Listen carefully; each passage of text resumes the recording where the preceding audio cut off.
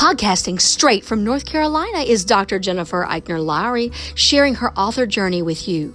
Jen Lowry Writes is a place where amazing things happen for authors and readers together. The Holy Spirit is the ultimate podcast host. Jen is just the bird singing the song. She is a published author, educator, homeschool mama, life coach, and dreamer. Join her on the daily journey of discovering what this writing life is all about. Let's see what she will be led by the Holy Spirit to talk about today. Here's Jen.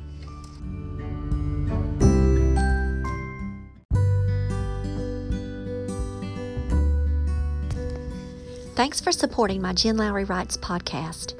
My purpose is to inspire and encourage others to chase after their writing goals with faith and courage.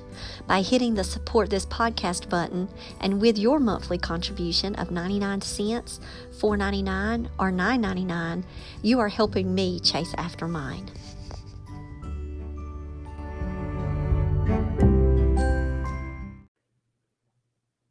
Well, hey, y'all. Welcome to Jen Lowry Writes. I am so honored to be able to sit here with you guys this afternoon with Miss Nina Munteanu.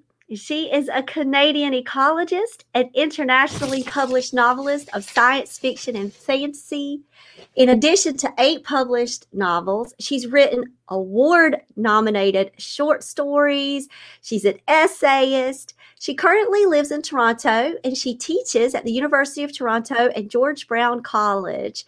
Her book, Water Is, a scientific study and personal journey as a limnologist, mother, teacher, and environmentalist, was picked by Margaret Atwood in the New York Times as 2016 The Year in Reading. Nina frequently speaks at scientific conferences, gives workshops on writing throughout North America and Europe, and coaches writers to publication. I want to just welcome you, Nina. Thank you so much for being on the show today. Thanks for having me, Jen. It's a pleasure. All right. I loved reading your bio. Just thinking of your wealth of novels, from sci-fi to fantasy to short story, essays. You heard it, guys. You've got it. And fiction writing. Tell me all about how you do what you do and just honoring that blank page of yours.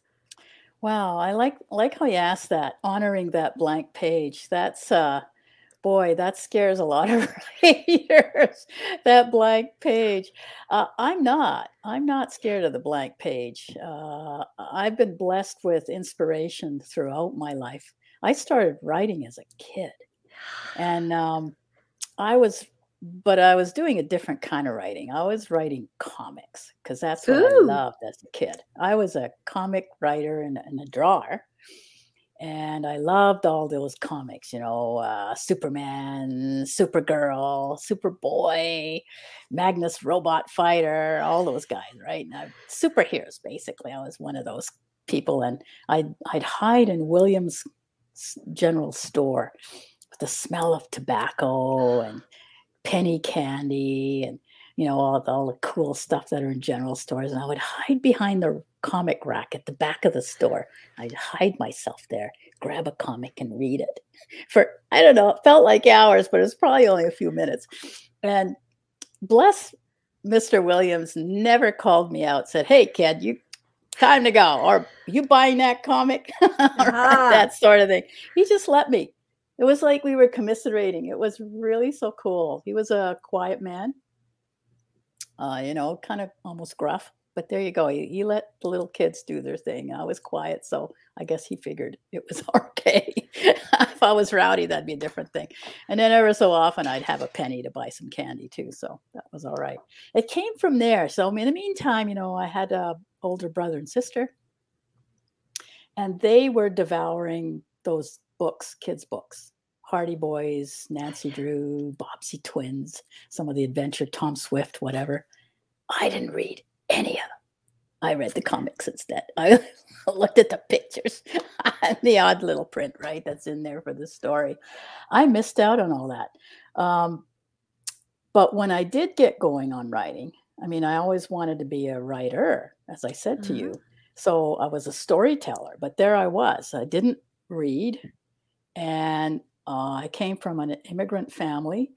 So English was my third language fourth language, actually. German and Romanian parents living in a French neighborhood. So I learned French in the neighborhood with the kids, learned all the best words. And and then I was forced to learn English when I went to school. So you can imagine I didn't do very well. I don't know if they had, when you were going to school, they had these stupid things called spelling bees, and they would form teams. The popular kid would be the captain, and they would choose their, well, guess who was chosen last usually. Because I couldn't spell worth beans, honestly. Anyway, so there I was with this ambition to write because I was a storyteller. I wanted to be a storyteller. And I kind of melded the two loves, my love of drawing with writing, to think I was going to do graphics novels, which is what I was reading in the back of Williams' store, of course. Well, that never really happened. My parents dissuaded me from becoming a cartoonist, for one thing, even though they liked my art and stuff and thought being an artist might be a cool thing. But my dad was very practical. He said, you need to be a teacher or a nurse. This is what girls were supposed to do, right? We've had this conversation in my past. Yeah, I'm sure. Okay, there you go. See? So teacher, and then you nurse, became a limnologist. And here's the funny thing. I also became a teacher. But, I ended up, and not only that, but I teach nurses. At U of T, I'm teaching nursing students how to write. So thank you, Dad. I did do what you asked me to, but in a roundabout way, So I went, I still had this storytelling thing in the back of my head. I've got to do this. It was driving me. But at the same time, I really got involved in the environmental movement. And I was just, one of my pet peeves was littering, for instance. I hate littering. I hate what goes behind that lack of respect for the environment that you're in, even, right? People just drop stuff. Oh, I don't want it anymore. It's garbage. And you're littering all over the place. It's such, anyway. So I had that even as a kid. And so I really wanted to make a difference. So I thought originally of being an environmental lawyer. And then I realized very quickly that I didn't have that kind of temperament or staying power or whatever it was that you need to be a good lawyer. So I went into the sciences. I went into ecology and eventually limnology. But then that back door was still knocking. I want to be a writer. So that's where science fiction came in. At the same time, I obviously discovered reading and started reading voraciously. Anything from, and I read everything, the nonfiction stuff, philosophy, sociology, to fiction, fantastic fiction. I read a lot of science fiction. Ray Bradbury was one of my favorite authors. I tell everybody this, his Martian Chronicles, when I read it, made me cry. I was just so affected by it, so moved. At the same time, I was picking up the classics. Remember, I was catching up, right? From being a little kid, not reading at all. Was this while you were in college or when you graduated from college? No, in college. So pretty young still. Picking up all the classics, right? George Eliot, Thomas Hardy, Balzac, Chekhov, Dostoevsky, everybody.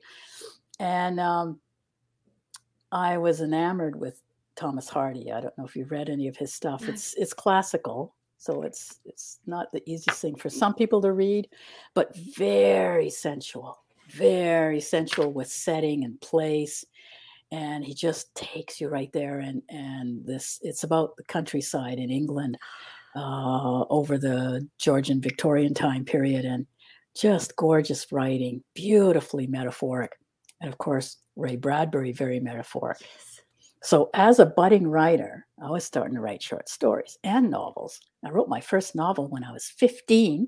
Oh, anyway, yeah, it didn't go anywhere. Well, there's a story around that. Yes, there is. In fact, the story was called Caged in World, and it was about here's the crazy thing. This was in 1960s, It was about global warming. It was about climate change.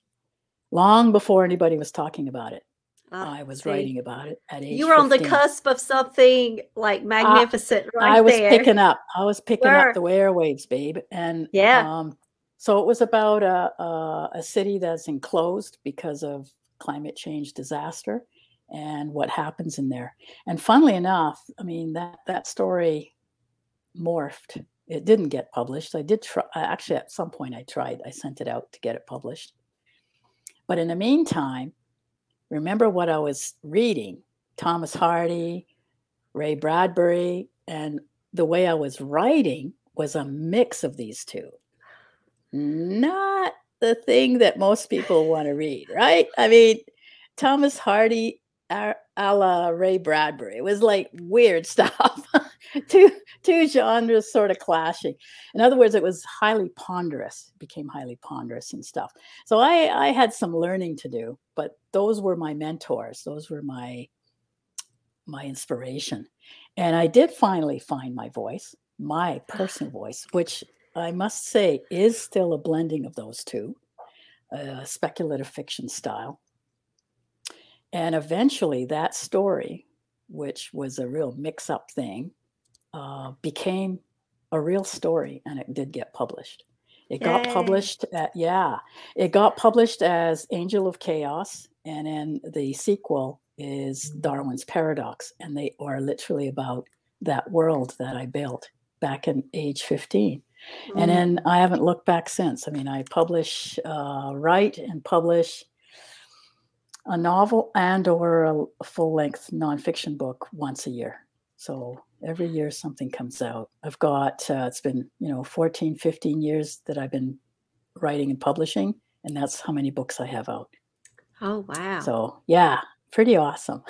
Pretty the key amazing. For me was finding my voice and something to write about, something important for me. And I think that's a lesson for all writers, anyone who's starting off as a writer.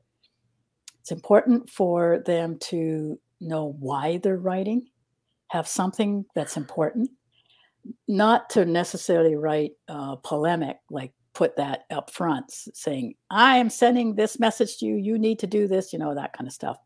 But have that as an underlying theme that's important to them. For me, it's the environment, protecting the environment, understanding the environment. And lately, it's water and how water interacts with us and how we are, in fact, over 70% water. And then your taking that into story. Your storytelling is just in relationship with Earth, with community, with you interacting with all of these parts and how they all work together. So it would be like this harmonious blend of life in story in book form for then people to go out and question and wonder and maybe be a catalyst for change. Definitely. The key is to entertain, and that's always the writer's prerogative. First rule is to have a story that draws the reader in to the story through strong characters and characters on a journey, characters going somewhere. They don't have to physically go somewhere, but they need to go somewhere, right? They need to go somewhere. And then you draw the reader in to their world. And by describing the character in their world and how they interact with that, the setting and the place, that becomes the larger theme of the story. And that's where you can bring in not necessarily overtly educational material, which I kind of almost do. But morals, but lessons. Lessons and meaning. And you're right, lessons. And I do think that good writing can do that and does that. And you come away, when you come away and you're still thinking about the book and you're thinking about the character and what they did and what happened. Sometimes you're rooting for them. Sometimes you're screaming at them. What are you doing? Go that way. Right. And that's cool. You've got your reader by the short and curlies at that point, right? And they're never going to let go, but they will be moved. They will be touched. not unlike, to go back to Ray Bradbury and his Martian Chronicles. So it was set on Mars, and it was about people coming and going there, about the settlers, and it was about the Martians who weren't really there, but they were there. So in fact, the story, the deeper part of the story, is not about Mars at all. It's about us. It's about our settler, our colonial mentality. What happens when we go to a new place and settle there? What happens to the indigenous peoples that are there, that are affected, by the hot dog stands that come up, by the disease that we bring. So his whole Martian story is metaphor. Mars is a metaphor. The people are a metaphor. What happens is a metaphor for something to do much closer to home, who and what we are. And when a story does that and resonates with you, even though it's science fiction, it's out there on Mars, right? But it resonates with you personally, then you have story. And it does its magic and its work without you even realizing that it's happening. Exactly. And that's what creates classics, right? That's why these older books get read over and over again, because they appeal universally to the person through the metaphor, even though they're talking about something very specifically elsewhere. But the underlyingness, the deeper meaning, is what attaches to you. And that's all good art. All art does all that, right? All good storytelling transcends like time and place. Yeah, definitely. And so here you are, just avid reader, soaking it all in, taking care of your studies. You're out and about. You're a traveler. Talk about how it came to be where you moved from writing books to then teaching about writing. When did those opportunities start to come for you? And how did all of that feel? Wow. I haven't been asked that in a while. So I have to think about that, because I've done my teaching in sort of two stints. The easy transition was when I was out at UVic in BC, in British Columbia. And that naturally happened as a result of my studies. I was getting my Master's of Science there. And as a result, I was teaching on the side as a student teacher. And then I went from there to teaching classes and that sort of thing. But then I moved away. I went through a change in life and basically became an explorer and went all the way to the East Coast, to Halifax in the Maritimes. And at that point, I mean, what I was doing was rejigging my career, because I had gone from my studies were in ecology, like I said, ecology, limnology. And from there, that little short teaching stint, I went on to become an environmental consultant. So I was working as a scientist, writing papers, writing reports, zooming around in boats, even though I wasn't a very good swimmer. And there's a whole story with that too, but we won't go there. Well, maybe we should at some point, because I write about water all the time, right? Exactly. So I'm doing all that wonderful scientific work as a consultant. So I'm consulting with industry, with government, with small towns, developing areas, places that are beside waters or rivers or whatever, and consulting with them in terms of what they need to do as a limnologist and as an ecologist, aquatic ecologist. But like I said, and somewhere in there, I got married and I had a kid. Life keeps going, right? You do all kinds of stuff. But then there was that shift. My kid grew up and things happened, and I ended up moving to the coast. And at that point, I stopped my career in the sciences as an environmental consultant and a scientist, and I decided to go straight into nothing but writing, which was, that's a writer's dream. Every writer wants to be a full-time writer and do nothing else. Well, guess what? So I went over to Nova Scotia, lived in several towns. Halifax was one of them. Mahone Bay, another one, a gorgeous little town. Lunenburg, another gorgeous little town, a lot of history there. But do you think I could write? or I don't know. You or tell get a me. job as a writer? Well, I didn't really. I soon found out that I needed to supplement my writing with teaching again. So taking my dad's advice, early advice, remember he told me teach and or nursing, right? And you fall back on that. And so I did. I found a teaching job. Turns out, but it wasn't in the Maritimes. It was in Toronto. It was at U of T. And George Brown came along as well. So I started literally teaching writing, which to me is the cousin to actually writing. They're one in a family, because you learn by doing, and by teaching writing, you're learning as well as giving. And I strongly believe, by the way, that all of us, whether we're writers or not, in this case, we're talking about a writer here, have a responsibility to give back to the community that's given us something to become successful. And I have to say I am successful, quite a successful writer. I'm fairly well known in my genre, particularly.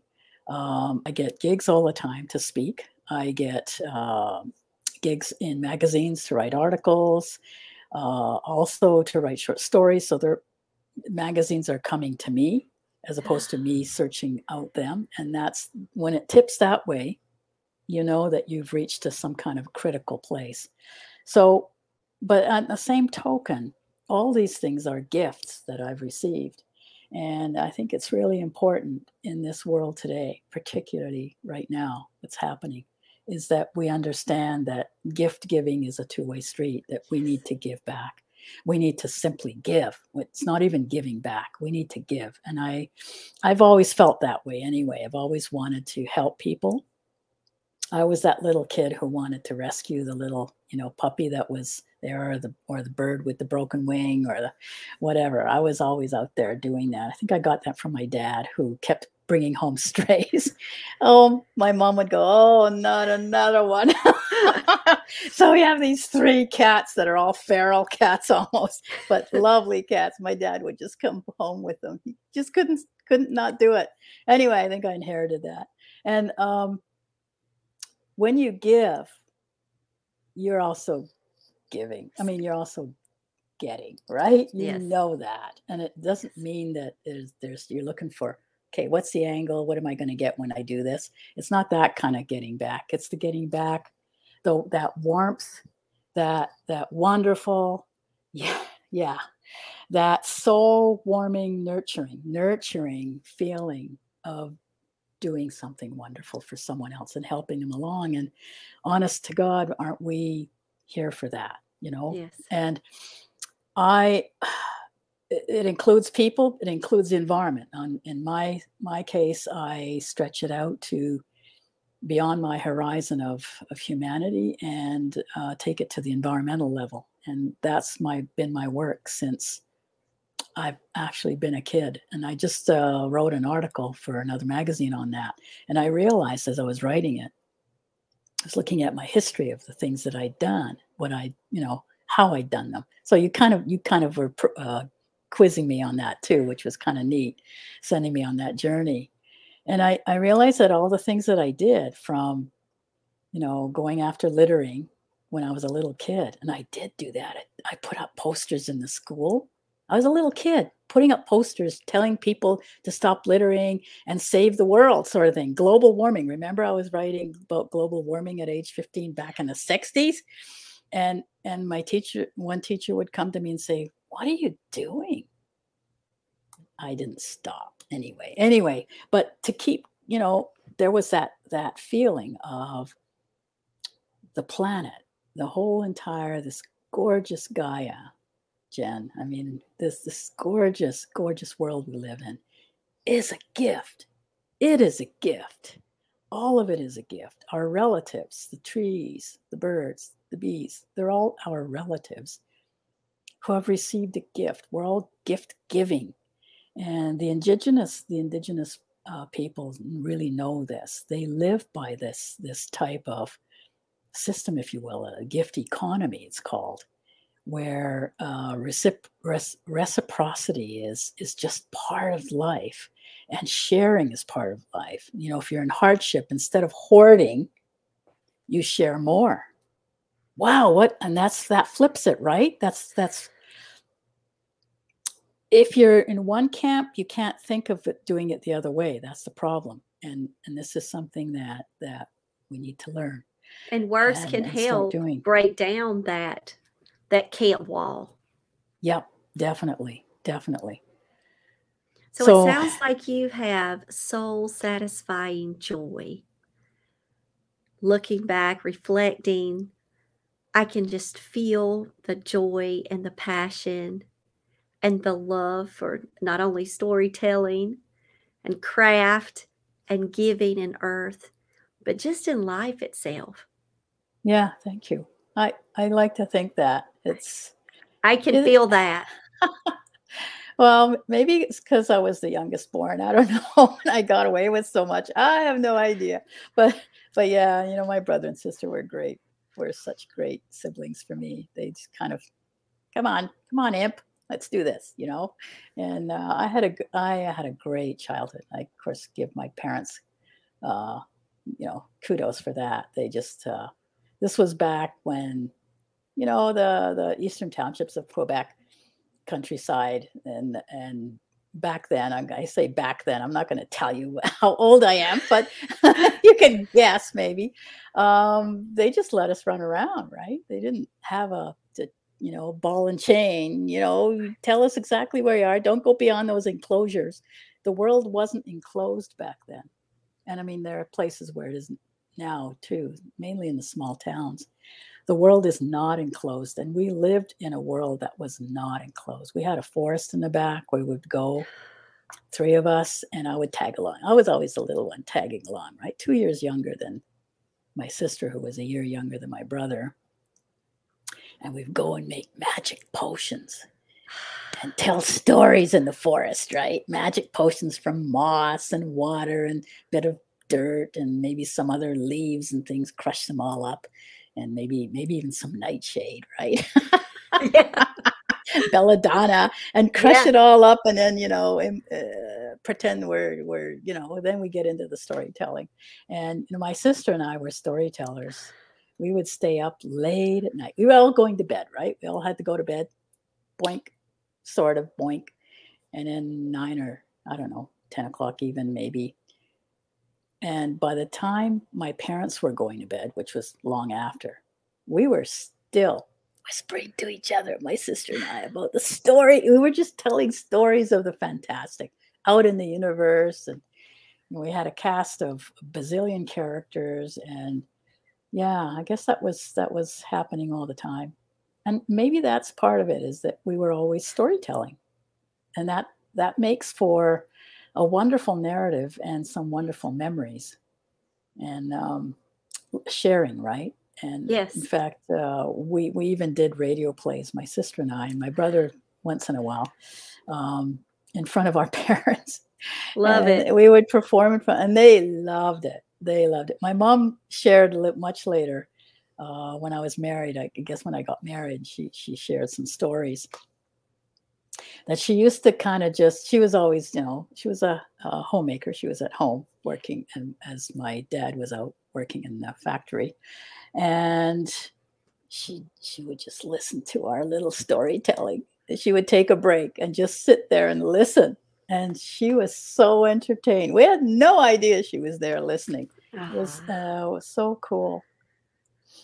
And so now you, like, all of this lived experience with story and craft just becomes this natural part of who you are.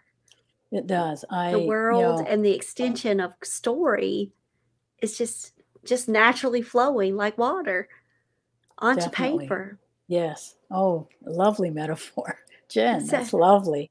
Yeah. So when you're writing, when you are approaching your blank page, and the idea strikes you. I love that you produce fluent work. You're out, you're moving, you're once a year, you have goals, you manage to balance it all and get the work done. So I applaud you for that and for Thank you. continuing to move forward. But when the idea hits you, talk to me a little bit about your process. I find process so fascinating. Yeah. Do you plan? Do you just go for it? Do you dip in and out with your toes in the water to see what happens? Or you dive in? I'd just love to hear. Yeah. You're talking, well, there's the jargon out there in the writing world between pantsers and plotters, right? I like dipping your toes in or diving in for you. I like that for you. You got it. You got it. I am definitely not a plotter. Having said that, I learned because as I said, I write at least a book a year, and in some years I was writing 2 books a year, one fiction, one nonfiction. So to become efficient, there's that word, efficiency. Yes. When you're writing for a living, which I started to do, you have to become efficient. It's not even so much you have to, you just learn that it works better that way. So you become more efficient. And one way I realized I could do that was to initially plot. But before I did that, before the initial plot, I would have a premise. I would have an idea. I would have an idea and or a character. I don't know, sometimes one shows up first before the other, like a character fully imagined. I got one story from a dream of a night in a drowned cathedral, and light was shining down across, slanted onto the night, and he was there in this mire. Some war had happened, and he was literally in a drowned cathedral. You could see the walls going up, the arches, the vaulted arches, and he's standing there in his full garb, looking. This was a picture that someone had painted, and I got that idea of this night, what's going on, and in fact, it wasn't, like I said, it was kind of, I dreamt it, and then I made it into a dream and a story, and then it just built like that. So I mean, that's kind of a fast way. Just to go back to that particular story, I then was doing research, and Jen, I believe in serendipity. I believe in synchronicity. When I'm working on something and I have an idea, like I just had this experience, right, that I knew I was going to write about a character. I had no idea what the story was going to be. So the story presented itself to me through research. And I was researching something totally different when something else popped up and it connected to this dream. And don't you just love that? I do. I love it. That's what I'm going to write about. So next thing, that opened the whole floodgates. So it connected me to a famous battle, the Battle of Grunwald in Poland back in 1410, I think it was. And then next thing you know, I had a character, a young girl who has dreams, blah, blah, blah. And next thing you know, I have a story. And it just builds like that. And every single story that I've written has developed in some way like that. So there's elements of synchronicity. Things come to me, either a picture, an image, a news event. Someone that I'm taking a walk with will say something to me, and I'll go, oh. That's what we writers are doing all the time, right? And the key, though, is that I'm loose about it. I'm not all hung up with this cramped plot that I have to put together, that I have to jury rig characters and things into. I let it grow organically. So I was thinking organic when you earlier. Yeah. So I am much more of a pantser than a plotter. But like I said before, to become more efficient, I bring in the plotting element just to help. So by doing that, I'm also taking myself out a little bit. It's all about perspective for the writer. If you're writing at the character level, you're right there with the character. You're in the story. You're immersed, submersed, if you will, and you are there with them, right? Their perspective and going through. So it's like you're in the forest and you're you see the forest for everything that's there. You see the moss, you see the bark and the trees above you, and the topography, but you don't see the whole forest. You're experiencing it. So as a plotter, I place myself outside, so I'm looking down like a drone. So I become the drone, and I'm up there looking at now I can see, now I have a different perspective. I have the omniscient perspective of looking at the story and the placement of the character in the story. I'm not totally out of it, but I'm out of it enough to be more objective about the story, about what the archetypes are that the characters are playing, who's there, what's going on. And I wouldn't say do that sort of thing when you're starting to write, because you get confused. But as someone who's done this, story after story after story, I'm able to do that. I can go back and forth. I guess my old consulting days have helped me with that, because as an environmental consultant, you have to wear several hats all at the same time. And you also have to be able to read upside down and do a whole bunch of other really weird things that no one else thinks that people can do. But you learn to do them as a consultant. So you become multitasking. You become very good at multitasking.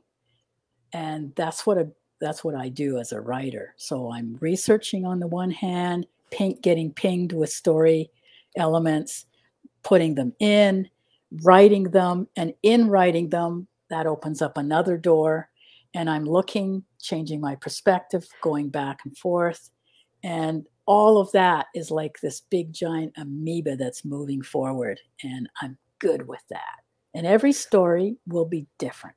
Yes. In terms of the approach and the process. So that's why I don't teach about process in my courses. People have asked me that, and I don't, because I think everybody needs to develop their own process. Mm-hmm. Based on basic structure, just beginning, middle, end. Get yourself there. What I feel from you is that no matter where you are, above the trees or in the middle of the forest or down on the dirt, hands in the dirt, you're present within your story. Yes. You just are present. Yeah, that's the key. And that's the problem that some people face if they're just plotting. They find that they're right outside the story. It becomes mechanical.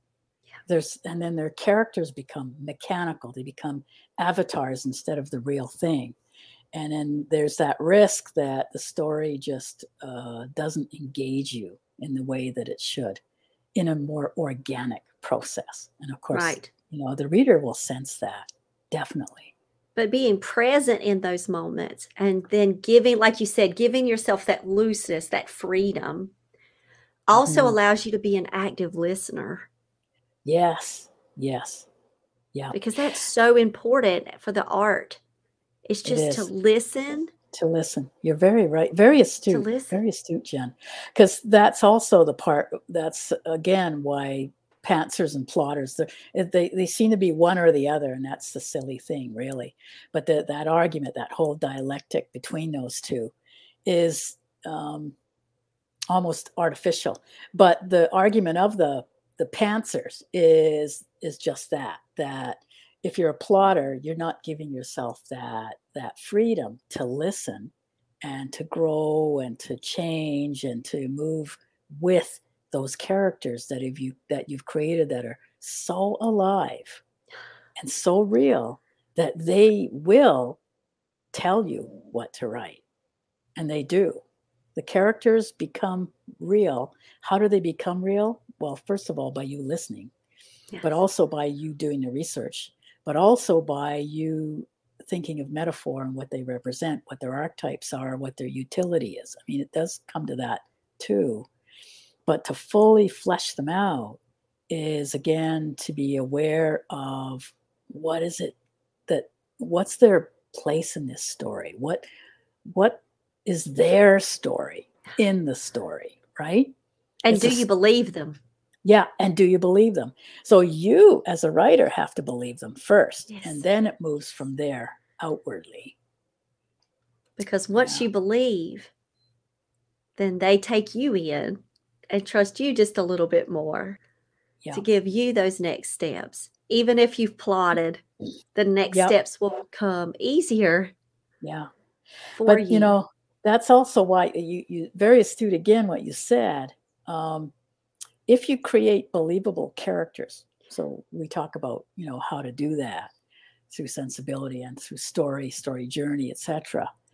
So once you've created these very real characters, and often they will be slightly, some increment of them is based on someone that you know or yourself even, right? That is definitely part of it. Not just in literary fiction. They openly say that in literary fiction. The genre fiction, they don't, but it's the same. It's the same. So anyway, but once you've done that, here's the really cool part. If you're writing like science fiction or fantasy, if you have really good characters that the reader believes in, is invested in, then you can take that character anywhere. Literally anywhere. Some weird place, a purple planet with everything being orange for whatever reason. In a place that itself is inconsistent. But your characters are the grounding part of the story. And then you can go into the fantastical. And that's where, again, that role of metaphor comes in, right? Like I mentioned, Mars. Mars is really a stand-in for anywhere on Earth where there's settler colonialism going on. It's those characters that you've taken and present them in a context of place. So I'm not saying that place isn't important, but I am saying that if you ground your story in believable characters, good characters, and they can even be aliens, doesn't matter what they are. They can be animals. Or animals that talk. Yes. Yeah. Or they can be trees or anything. I've wrote trees that sing. I'm writing middle grade fantasy. Are you? Awesome. Yes. There you go. So cool, right? Yes. And the key, again, is the voice of the character that takes you through that fantastical world or situation. And it grounds. So the reader is willing to go anywhere with you. That's the beauty. And that's the beauty of storytelling. And that's the dream of the author. Yeah, it sure is to accomplish that. But, you know, it's a lot of work. It's a lot of work. It isn't just, you know, we're not all Mozarts, and even Mozart worked. If you think about it, Mozart really worked. He gave more than 100%, particularly by giving away his childhood. If you think about it, he gave a lot to be what he was. He was extremely gifted, but, you know, he did his time, if you will. There's no such thing as an instant bestseller either, or an instant well-known writer. There's always work behind that, always work in the shadows, if you will. And so attention to your craft, to your storytelling, to understanding the use of metaphor is an extremely important part of doing well as a writer, as a storyteller of any form. And also finding books that resonate with you and finding authors that do it so well. Yeah. Yes. As mentors, as teachers. Yes. With living or passed on, and holding on to their books for dear life. Yep. And I've got Thomas Hardy, every single Thomas Hardy book in my little library, cached away in BC. And you can bet that I've got Ray Bradbury and a few other choice pieces of works that are my dear friends. Yes. They are my dear friends. And they have taught me, to be the writer that I am. They have taught you that it was grateful. Okay. It was like when I read Bradbury, when I read Fahrenheit 451. Yeah. That book hit me in so many places. Yeah. That's one of my top 5 favorite books of all time. Yeah. Oh, And I had the joy of being able to teach it to ninth graders and teach them at one point in my life. Yes. Ninth graders. That's a great age. I'm teaching A Sound of Thunder next week. So you'll see Bradbury showing right back up. That's my next Thursday's lesson. I plan in advance with my team, and I'm doing, I chose to replace so I could get Bradbury in there, and we're doing A Sound of Thunder. But just watching the words lift off the page, it's almost as if I'm reading and his words lift off the page.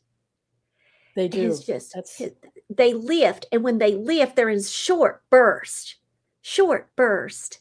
fragmented and alive. And when they lifted off the page, something unlocked in me and gave me a sense of expression and freedom, that I can lift the words from my heart to the page. Right. Because you talk about that reciprocate, like that gift giving. Yes. Yes. The moment hit me through just books I love. The Hobbit that I fall in love with every time I say the word, just the word. I fall in love again with Tolkien's work. And it's just gives me that freedom to be able to approach this screen, to say, I believe in you. I believe in this process, this hope. And I pray that even with my newest fantasy, yes, I did just finish up a serial killer book. I love how you do your work, because I'm like, yeah, you and I just go after whatever story comes my way. And it's a gift to me. It's my responsibility to share that gift. And so, yeah, from serial killer, from ancient Egypt, traveling a month ago. And now The Fae of Averly is going to be coming out soon, which is hopefully a move in the middle grades world to make people question, well, who are those shadows? And why is the forest quiet? And how are these shadows stealing their voice and freezing their voices? So I'm hoping that, just through that fantasy work, through the forest, that it can have children and young adults, even if they grab it to read with siblings, a chance to say, what are we doing? Are we those shadows? Yes, exactly. Making that connection. Yeah. Jen, have you run across this book? Let me see. Oh, no. And I don't have my glasses on. Okay. I need to grab my glasses because I see how the Marrow Thieves, is that the Marrow Thieves? That one. So the Marrow Thieves is on one of our recommended lists, and it may be coming soon to our high school. Yeah, it's written by a Métis, a young Métis author, and she's won several awards. Sherry Demeline. I don't know Love exactly the how cover. to pronounce the name. That's a young Métis Indigenous boy, and I'm just reading it now. I mean, I've been meaning to read it for a while, but excellent for schools, because it's YA, but it's it's got some real serious I say adult material in it. So it's a good way to, does much more than entertain, let's put it that way. Something worthwhile discussing, as it touches on some of the things that we discussed before, and mostly the plight of the indigenous peoples in our countries, who have been basically taken advantage of and maligned in some ways. And we are in the process of reconciliation, but what does that really mean? So I mean, the fact that this writer has come out and has been celebrated to the extent that she has been is a wonderful thing to see as well. Because again, that is her voice that's coming out, right? We talked about voice being so important. The voice of the indigenous peoples is finally coming out. And it's maybe just because it's finally allowed to, or they got it together. I don't know, it's a combination of things, but it is happening now, and it's because it needs to happen now, I suppose. Yes. And it's wonderful to watch that process. So that's partly why I'm reading it, just to be in the know, to read more Indigenous works. And she's an awesome writer. So yeah. Shouting it out, Miss Nina, shouting them out. Yep. Still giving praise, giving more praise. I will say I have thoroughly enjoyed our time together. Well, I have just Jen, it was want to like wonderful. hug Yeah. you through the screen. Yeah. Okay, here we go. Let's just like hug through the screen. Truly have just loved our conversation and our time together, and so much words of wisdom for writers that are first at 15 wanting to write about a concept that might not have been talked about yet, but is on the cusp of being so in the future. To writers at any age or any experience level. So your words of wisdom throughout the podcast today have really like opened up my eyes and mind as well to the possibilities of story within my own work. So I truly appreciate that. Thank you, Jen. It was a real pleasure. You've been asking some astute things, and I've thoroughly enjoyed this discussion. I have too. So where could people find you? I know you're out and you're traveling. Are you traveling out in the internet on the social media? Well, a little bit. I'm no longer on Facebook or Instagram for various reasons, but I'm elsewhere. I'm totally out there on Google. One of the best ways to find me is just to Google my name, because there are some Nina Munteanos out there, but not that many. So that's the beauty of my name being original. Well, I Googled you and you were first in line. There you go. You are first up there. You're the headliner. Oh, thank you. Well, because I'm out there pushing myself. I do have 3 websites, blogs, 2 blogs, one devoted to water. It's called The Meaning of Water. The other one, 2 others, one to do with my coaching, my writing coaching, and my writing generally, and with lots of good articles. That's ninamunteano.me.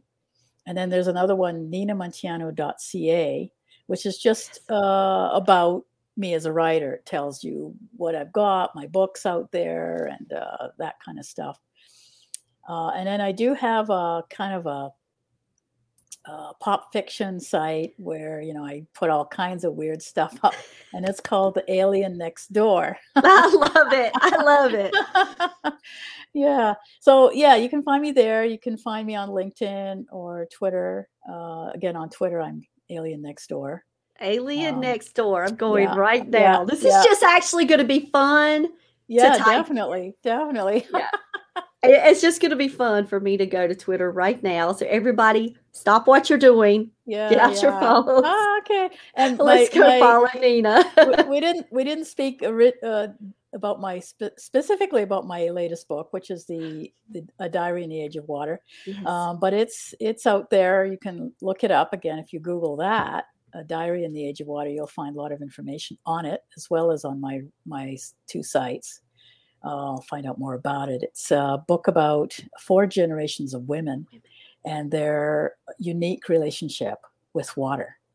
And it takes place over many, many years. The diarist is a limnologist in the near future, and it's framed by a young blue being named Kyo, who discovers the diary. She's in the far future, and she discovers the diary, and then so it's framed by her presence, the beginning and the end. And it's received a lot of really good reviews and reactions, and I'm very, very pleased with the response. Wonderful. Well deserved. Well deserved. All right, guys. I thank you so much for joining Jen Lowry Writes. Nina, thanks again for being here with me. All right, guys. It's been a real pleasure. I'll check y'all out later. Now that you found me on the Jen Lowry Writes podcast, I challenge you to head over to where books are sold and find me there. I've published 11 books so far, and I write clean books for all ages. Horror, paranormal, sweet romance, fantasy, historical fiction, you name it. I've got your genre. Search Jen Lowry at Barnes & Noble, Amazon, Kobo, and more. And for my Bible devotionals, you'll see my full name, Dr. Jennifer Eichner Lowry, on Amazon.